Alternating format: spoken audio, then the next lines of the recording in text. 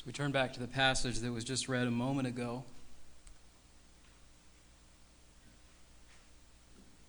I want you to think about the person that you think would be least likely to trust in God.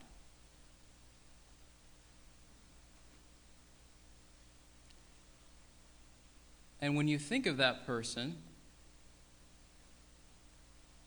think about what the reaction of other people might be if you told them that now this person is genuinely following God and trusting in Him, and you're going to go start spending a lot of time with this person. What do you think their reaction might be? Hopefully. But think of, for example, Jonah in the Old Testament. Why didn't Jonah want to go and give God's message to the city of Nineveh? Because, quite frankly, he hated them because of what they had done to his people. And if someone came to Jonah and said, "Hey, Jonah, now all of these people that have oppressed and murdered some of your people and all the nations around you, now they've started to follow God, and now you're going to spend time with them, or these other people that you know, they're going to go spend time with them." We start to get a feeling for what some of the repulsion, the disgust, the uncertainty that would come in people's hearts and minds looking out from outside in at that situation. We don't have any really good parallels to what we see here in Acts chapter 11. Because we have not grown up with a perspective of being God's chosen people in precisely the same way that the Israelites understood rightfully themselves to be. Are there causes for division in our society today? Are there separations between different groups of people? Yes, but they tend not to be about religious differences or a sense that we are called by God, like was true for the Israelites. They tend to be more about other things, economic status or ethnic background or some of those sorts of things. And some of that plays in to what we see in this passage, but it's not precisely the same circumstance that we see here in Acts chapter 11. But what is the occasion? Verse 1, "Now the apostles and the brethren who were throughout Judea heard that the Gentiles also had received the word of God." And so I think that there's been a little bit of time that's elapsed between the end of chapter 10 and the beginning of chapter 11. There would have been enough time for news to spread, for the people to become aware of what had gone on with Peter going and seeing Cornelius. There was time for rumors to spring up about what precisely had happened, but the general understanding of what had taken place was the Gentiles had received the word of God. The Gentiles? We Jews haven't worshipped idols since we were carried away in captivity and came back to the land, but the Gentiles, they still worship idols every day. They commit unspeakable acts of cruelty and hatred and immorality and all of these sorts of things, and the gospel, God has gone to them? Why do I say that that's the attitude that they had? Verse 2, "When Peter came up to Jerusalem, those who were circumcised took issue with him, saying, 'You went to uncircumcised men and ate with them.'" And it's interesting that in this passage we have pretty much a retelling of what takes place in Acts chapter 10, but it's not from the perspective of, is the gospel going to go to the Gentiles? It has to do with the attitude of those who were the Jews toward this work that God had done. What was their attitude toward it going to be? What was their reception of it going to be like? And at least at the outset, the answer is hostility. Peter comes back. They basically say, "What were you thinking? Why would you go to these people?" To a certain degree, it's the same sort of attitude that we see in John chapter 4 when Jesus goes and talks to the Samaritan woman and she says, "Why would you, being a Jew, associate with me?" Except it was even worse than that. At least they had the Samaritans had the claim of having some connection with the Jewish people, but the Gentiles, they were completely outside of Israel. What hope was there for them? And Peter goes and associates himself with those sorts of people, whether or not the rumors are true. Peter, why would you do that sort of a thing? Notice the words that are used. Circumcised, uncircumcised, ate. Those are the same sorts of ideas that we saw back in chapter 10. What was the significance of these things? The significance of these things was not in the act itself, but in what it symbolized. You who are in with God's people went to those who are out of being part of God's people, and you ate with them. Do you see the connection there? You're part of God's people, they're not, and eating is something that bridges that gap. You're doing that with them, you're associating with them. How could you do such a thing? They're really saying, to a certain extent, are you sure this is actually what God wanted you to do? Why do I say that? Because of Peter's answer. Verse 4, but Peter began speaking and proceeded to explain to them in orderly sequence. It's interesting that he says, I began to explain to them in orderly sequence, or that Luke phrases it in that way, because isn't that what he said he was doing for Theophilus? Laying out the truth in orderly sequence. And even as we were beginning to look at this passage, these last few moments, do you see the development of what's taking place in this passage? The gospel is going from God's chosen people to those who have made themselves impure by mingling with the nations, to the nations apart from God's people. The gospel is coming to first people like the apostles and Stephen and the ones that you would sort of expect to receive it. And then it's going to people like Paul. Why Paul? First called Saul in the first part of this book. And now it's coming to the Gentiles. And so we sort of see this building to this point. And certainly the tensions that are brought about at this point are not going to be fully resolved, which is why we have the council at Jerusalem in Acts 15. But at least by the end of this section, we have a tentative acceptance of God's work that he laid out that he was going to do in Acts 1:8, that the gospel was going to go not only to the Jews, but to the Samaritans, and then to the Gentiles. And the disciples in Jerusalem knew that that would be the case, because that's what God had said to the apostles and to those who are gathered there. And yet there's a sense in which God, having said it as one thing and seen it worked out in front of them, was something else. So what does Peter say? I was in the city of Joppa praying. So he starts out by saying, I'm doing something that none of you, I think, would take exception with. I was praying. It was a good, Jewish, appropriate, God-pleasing thing to do. I was praying, and in a trance I saw a vision, an object coming down like a great sheet lowered by four corners from the sky, and it came right down to me. So, was your going to the Gentiles, Peter, was it from God? Peter says, I was doing the things that I was supposed to be doing. I was praying to God. God gives me this vision. But what was the vision like? We saw it last week. In this thing like a sheet were four-footed animals of the earth, wild beasts, crawling creatures, and birds of the air. I also heard a voice saying to me, Get up, Peter, kill and eat. But I said, By no means, Lord, but nothing unholy or unclean has ever entered my mouth. What is the significance of this in light of what they've just said? You went and ate with them.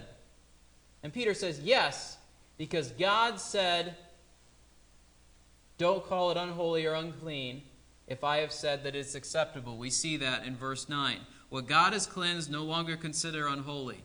And so Peter is creating this chain between his vision and the idea of eating and the idea of being defiled by eating and his associating with the Gentiles and connecting it back to God's work and to God's calling to Peter.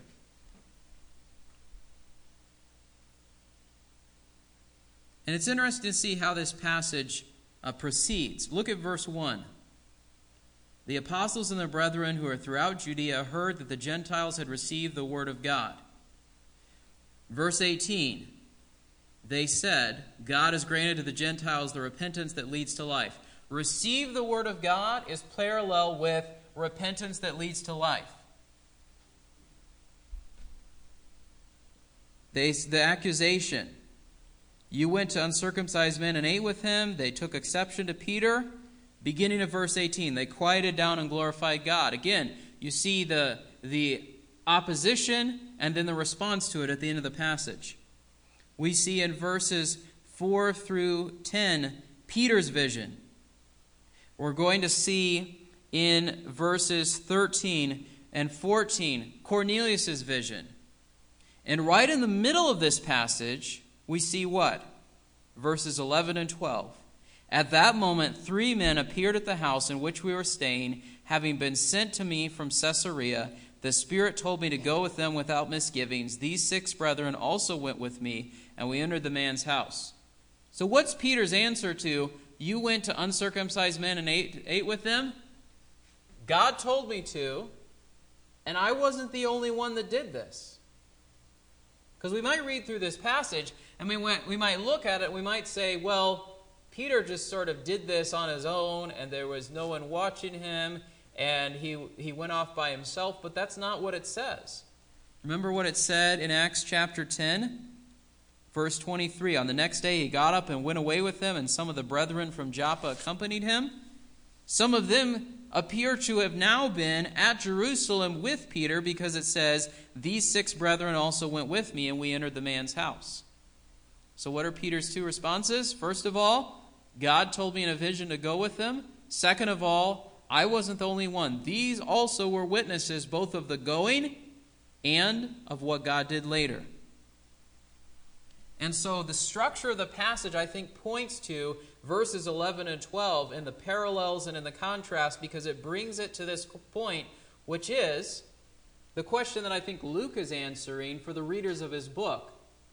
Was the gospel coming to the Gentiles? Was it something that was either A, of human initiative, or B, one man's idea going off on his own? Verses 11 and 12 indicate that the answer to both of those is no. Was it from God? Yes, God clearly in a vision said to go and do it. And we should certainly expect this, because Acts 1:8 said he was going to do it. And because even going back to the Old Testament, there are examples and prophecies and indications that God wasn't just concerned about his people Israel, although he was very concerned about his people Israel. Think, for example, of who was in the line of Christ.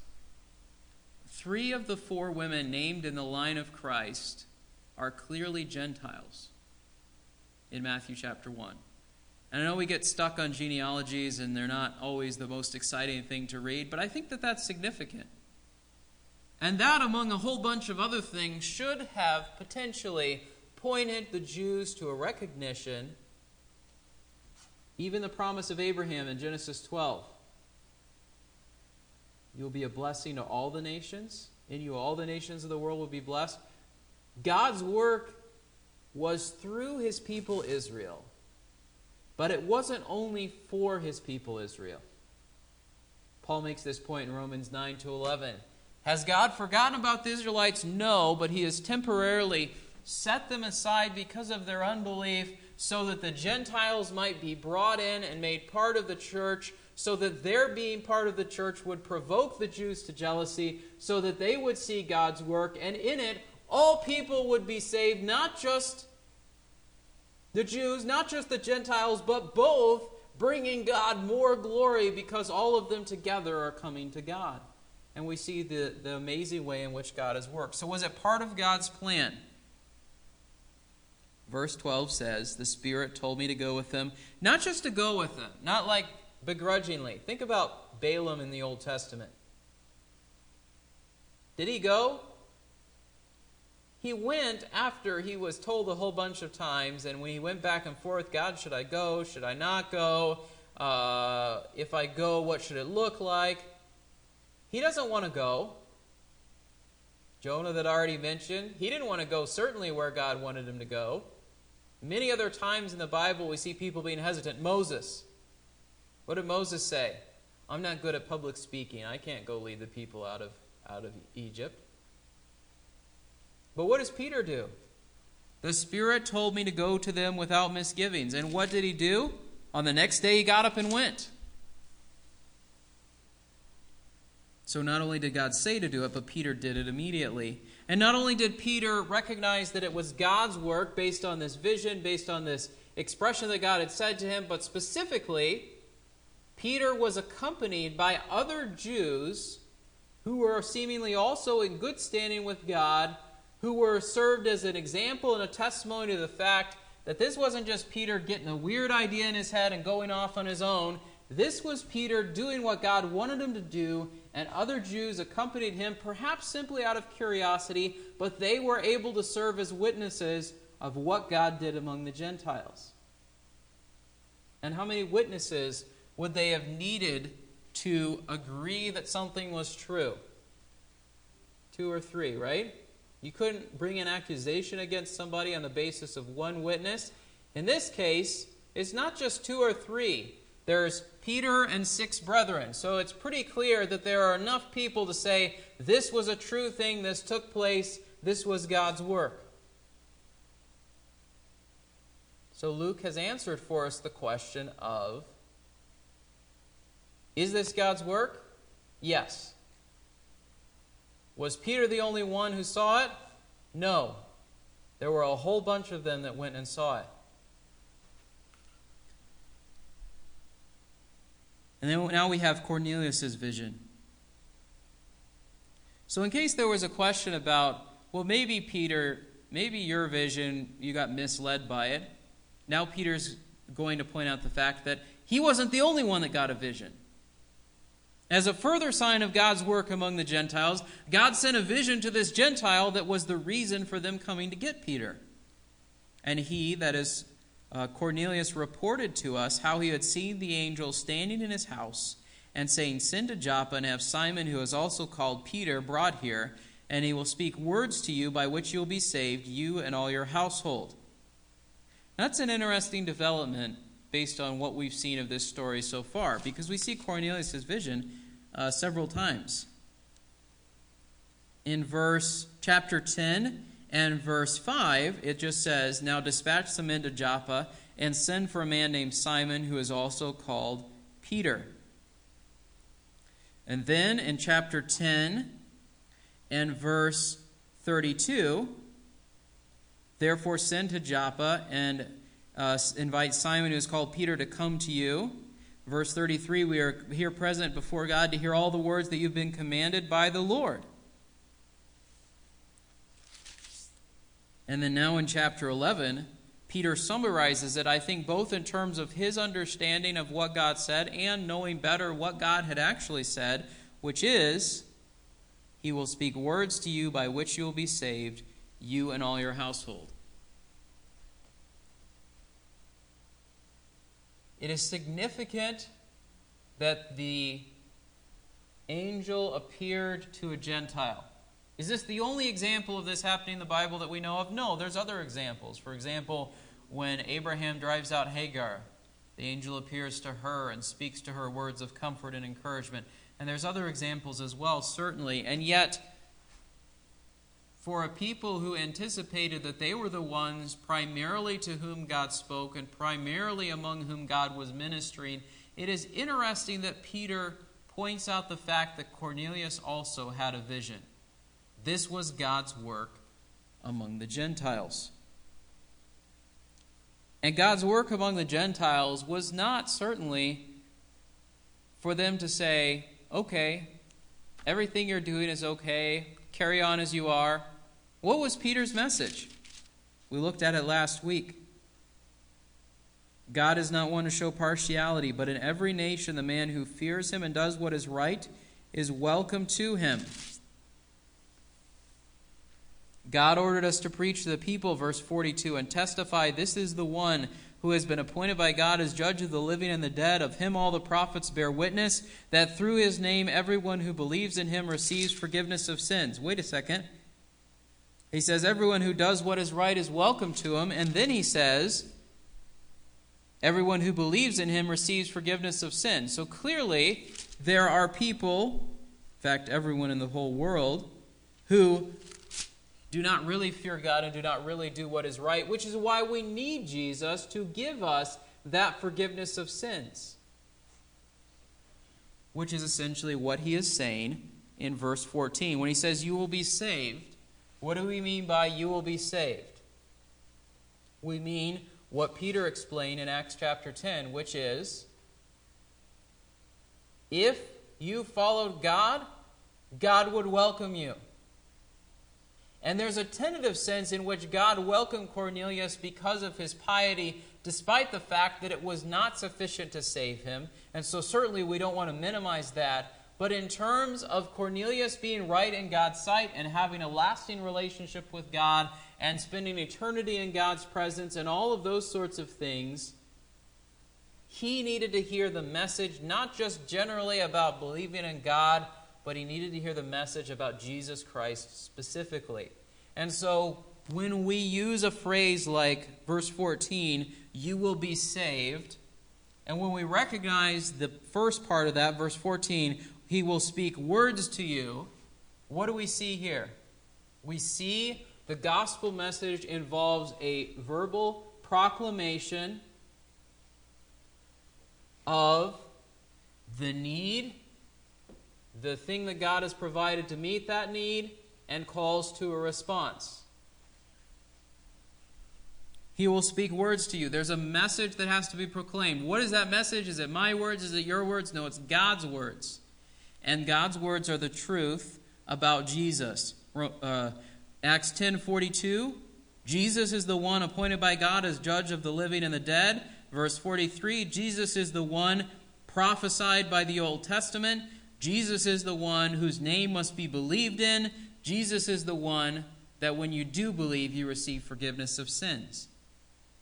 That was the message that Peter brought to Cornelius and his household. That was the message by which they would be saved, not from a mediocre life to a living their best life now, not from things aren't going the greatest, they could be better, but from being condemned to death to having the promise of life, from being God's enemies to being part of God's family, from being excluded from God to being accepted by God, not on the basis of God just sort of sweeping under the rug all the bad things they had done, God just sort of ignoring all of that, but God actually and really dealing with their problem of sin. And so Peter takes the opportunity, I think, here to remind these who are addressing him and remind them of the fact that hopefully they believe the same message themselves. And now he moves from the parallel between his vision and Cornelius' vision and this question of are they part, to now here in verses 15 to 16, as I began to speak, the Holy Spirit fell upon them just as he did upon us at the beginning. You went to uncircumcised men and ate with them. Peter says they've received the Spirit just like you did. And so he says you're thinking in categories of Jew versus Gentile. And what I want you to do is think in this category, who has and who has not received the Spirit of God? Because that's what really matters with what God is doing in the church. It's not, as Paul will later make the point, whether you're a man or a woman, whether you're a slave or free, whether you're rich or poor, whether you're of this nation or that nation. The question is not any of those things that divide human society and cause us to be split apart and form these little factions and be at odds with one another. The thing that matters in the church for purposes of your standing before God is, do you have God's Spirit or don't you? Clearly that comes through believing the gospel, but at least in these pivotal moments of the building of the early church, it was accompanied by outward signs to show that yes, this was in fact God's work among them. Acts 2, Acts 8, Acts 10, the Holy Spirit pours out his presence on the people of God who have come to believe the message about Jesus, with the result that it was clear that this was God's work. In Acts 2, it was the sound of the rushing wind and the vision of the flames of fire and the speaking in tongues. Acts 8, it's not as clearly outlined, but clearly I believe that there are similar parallels to what happens in Acts 2 because of Simon's request to say, hey, I want this so that I can cause this to happen on people as well. And here we see specifically the evidence of speaking in tongues, Acts 10 and verse 46, as a sign that the Spirit had been poured out on the Gentiles also. So Peter starts out by saying, do they have a right to be in? Do I have a right to eat with them? The answer is, God has come upon them too. How do we know? Because the same thing that happened to us has happened to them as well. And that's the thing that you should be concerned about. Not whether they're Gentiles, not whether you're Jews, but whether both of you have the Spirit. Furthermore, he connects it back with the words of Jesus, verse 16. And I remembered the word of the Lord, how he used to say, John baptized with water, but you will be baptized with the Holy Spirit. And this has a lot of significance because for the Jewish people, these outward rituals and signs had huge significance. There were ceremonial washings and cleansings and rites of purification. And so they might have thought that, that's important. Or they might have even thought, maybe some of us were baptized by John the Baptist.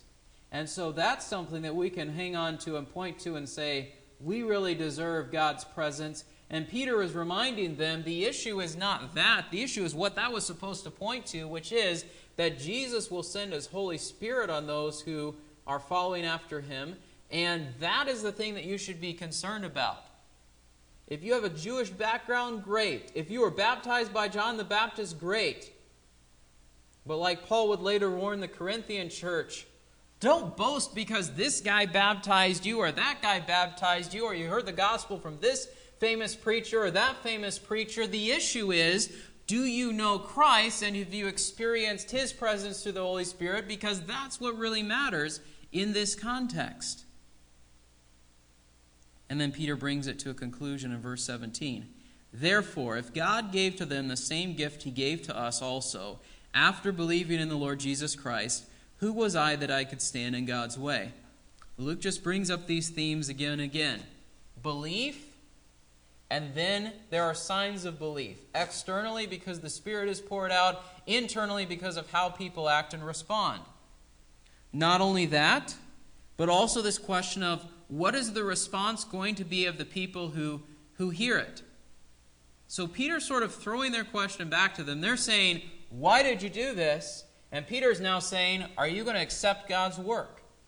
Because that's the question. Who was I that I could stand in God's way? With the implied question being, and who are you to stand in God's way? And this is really fascinating because Luke is bringing out again this idea that we saw with the opposition of the people, specifically of the Sanhedrin, to the work that God was doing.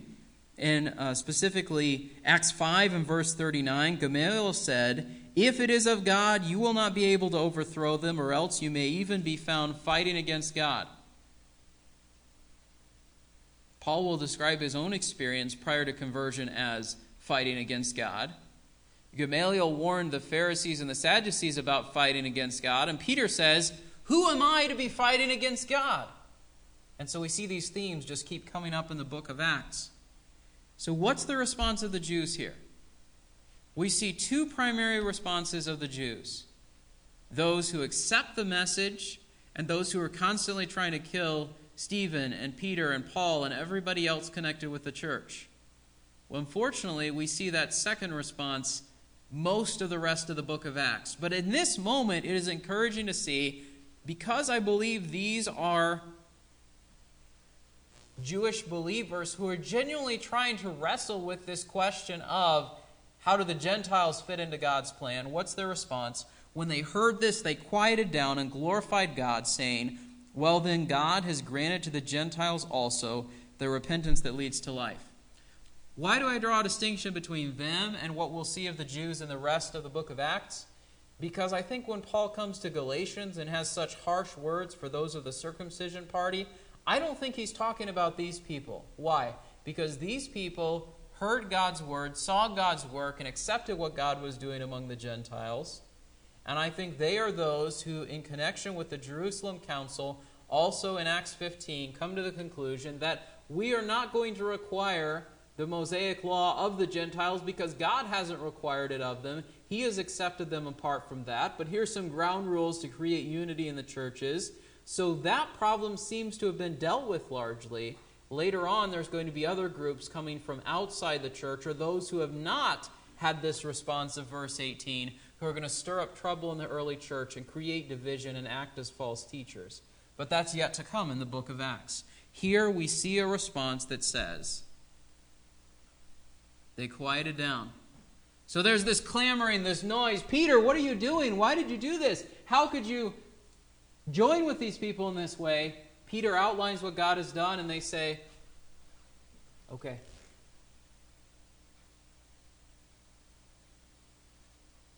It's interesting to me that it has quieted down and glorified God in almost the same breath, because we don't necessarily associate those two things as being together, but the one is dealing with their response, their somewhat sinful or questioning response to what God was doing, and the other has to do with evidence of their having changed what they were thinking about that situation. So with regards to their attitude at first, they say they quieted down, they recognized that wasn't the right attitude to have.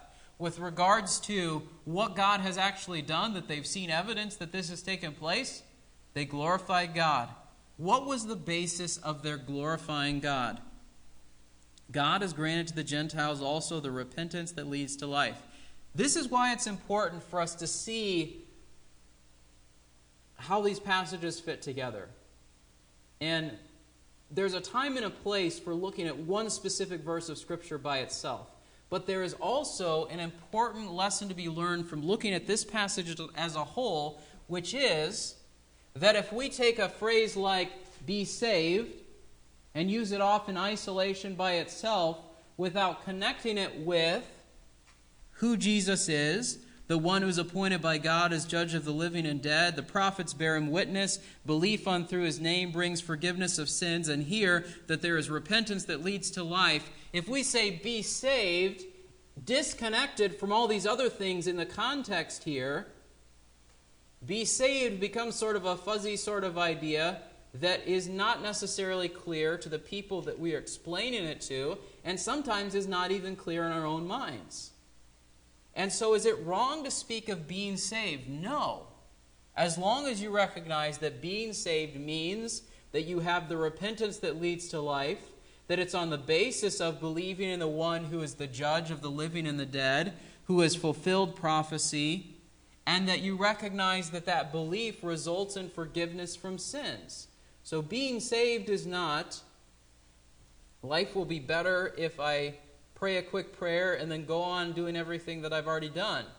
Being saved is repentance that leads to life. What's repentance? Turning away from something that displeases God and turning to something that pleases God. Why is it contrasted as repentance that leads to life? Because what's over here? Death. And so it's very important that when we present the gospel message, if we use this language of being saved, it's biblical language. But we've got to use it in connection with all of these other important gospel truths that clarify what is involved, so that we make sure that the gospel is clear to the people that we are speaking to. So we look at a passage like this and we say, what does this have to do with us? We're not looking for an outward manifestation of the Spirit descending on us in tongues as a new phase of the church expands to a new people group here in Royal Oak, right? I mean, I assume that we're not looking for that. I don't think we have biblical warrant to look for that. What then are we supposed to do with a passage like this? I think the key question for the Jews at Jerusalem was to say, do I evaluate people on the basis of human categories, or do I evaluate people on the basis of God's criteria for being a part of the church?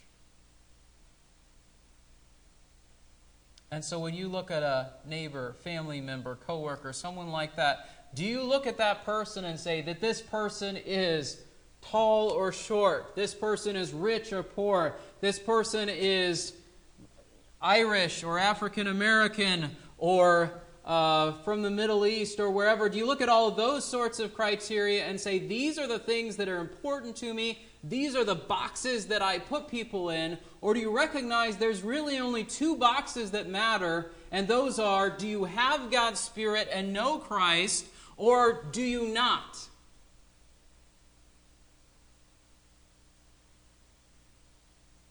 And if they're in the box of, we don't know Christ, what are you doing by God's grace to help them know Christ? And if they're in the box of that they do know Christ, all these other things don't matter as far as our standing before God. I'm not talking about sin. I'm talking about all of the things that cause us to put people in little boxes and say, I won't have anything to do with that person or that person or that person because they're different from me in this way. If they are in Christ, that person is a brother or sister in Christ. If they are not in Christ, they need Him. And you have this question. Do you see that this is God's work? And do you see that from this example, you're not the only one who's going to be doing God's work if you approach life in this way? Do you have the response that these people had in verse 18? Do you quiet the objections of your soul to what I have just said? And do you glorify God as He works in all sorts of people? People who look like us, people who don't look like us, people who talk like us, people who don't talk like us, people who have the same sort of lifestyle as us in terms of comfort, or people who don't. Do you glorify God for His work in all sorts of people? I'm not saying that our church has to be meet a specific quota of this many people of this particular background or ethnic group or whatever else, because honestly, the whole point of this passage is that those things aren't the thing to focus on. And yet, if we are not looking to reach those in our community around us, if we are content to just say, I don't want to associate with them because of some objection that falls in the same sort of category, which is why the Jews didn't want to associate with the Gentiles. And I'm not saying sin is okay. I'm not saying be foolish in the way that you present the gospel. But do you care about seeing all sorts of people such that when it says in Revelation, people from every tribe and tongue and nation come and glorify God, that we've had an opportunity to participate in that sort of work right here where we are? And so at first glance, this passage seems like it has nothing to do with us, because it's about Jews and Gentiles, and that's not a thing for most of us today. And yet, really, it's about God working in all sorts of people, and the gospel being for all sorts of people, and us evaluating our hearts, because there's so many obstacles that we can set up to giving the gospel to someone, and we need to deal with that and give people the truth. And once they've accepted the truth, that we accept them as brothers and sisters in Christ. And may God help us to do that. Let's pray.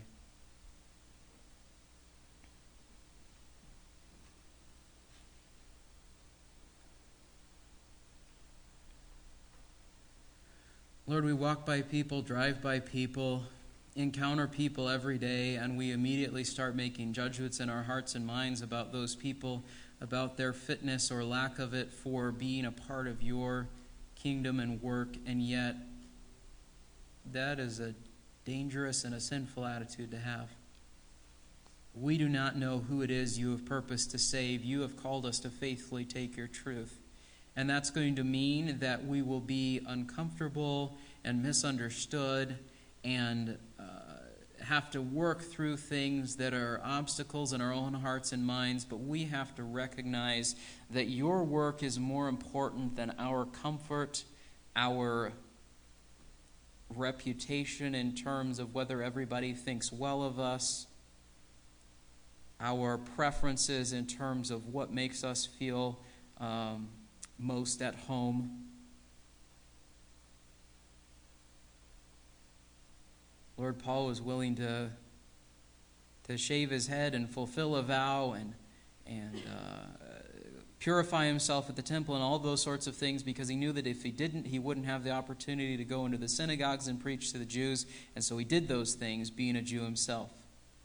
But he was also willing to go and spend time with Gentiles, just like Peter is doing here.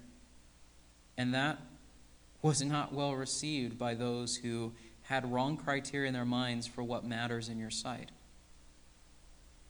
Lord, I don't think that we should go out and be something that we're not, try to be Jews when we're not, try to be whatever group that we're not already a part of, and yet at the same time, we ought to realize that those groups are not the main thing. The gospel and the work that it does in transforming us and taking a bunch of different people with a bunch of different backgrounds, with a lot of differences, into one body, so that together we can glorify you and people will see that this is not our work but yours. We pray, Lord, that you would help us to do that, because there is much in our hearts and our minds that creates obstacles and interferes with us doing that well. And I pray, Lord, that you'd help us to repent of those things and to faithfully do what you've called us to do. Lord, as people come into our church body, hopefully next church gathering, hopefully next Sunday, and see our assembling together, Lord, I pray that the thing that they will remember is not the clothes that we wear, the Christian language that we use in terms of just the typical jargon that we like to use sometimes, but they wouldn't remember what we're against, but they will remember what we're for, that they will remember that we show love to them, that we are concerned about their souls, that we are concerned about Christ, because he's the thing that's most important, not all of these other things. Lord, we pray that we would have that attitude not just this next Sunday, not just during this week, but throughout our lives, because that's the sort of attitude that I think you call us to have based on this passage. We pray that you would go with us from this place. We pray that you would be honored as we gather perhaps with other assemblies tonight, and that you would be pleased in all these things. In Christ's name, amen.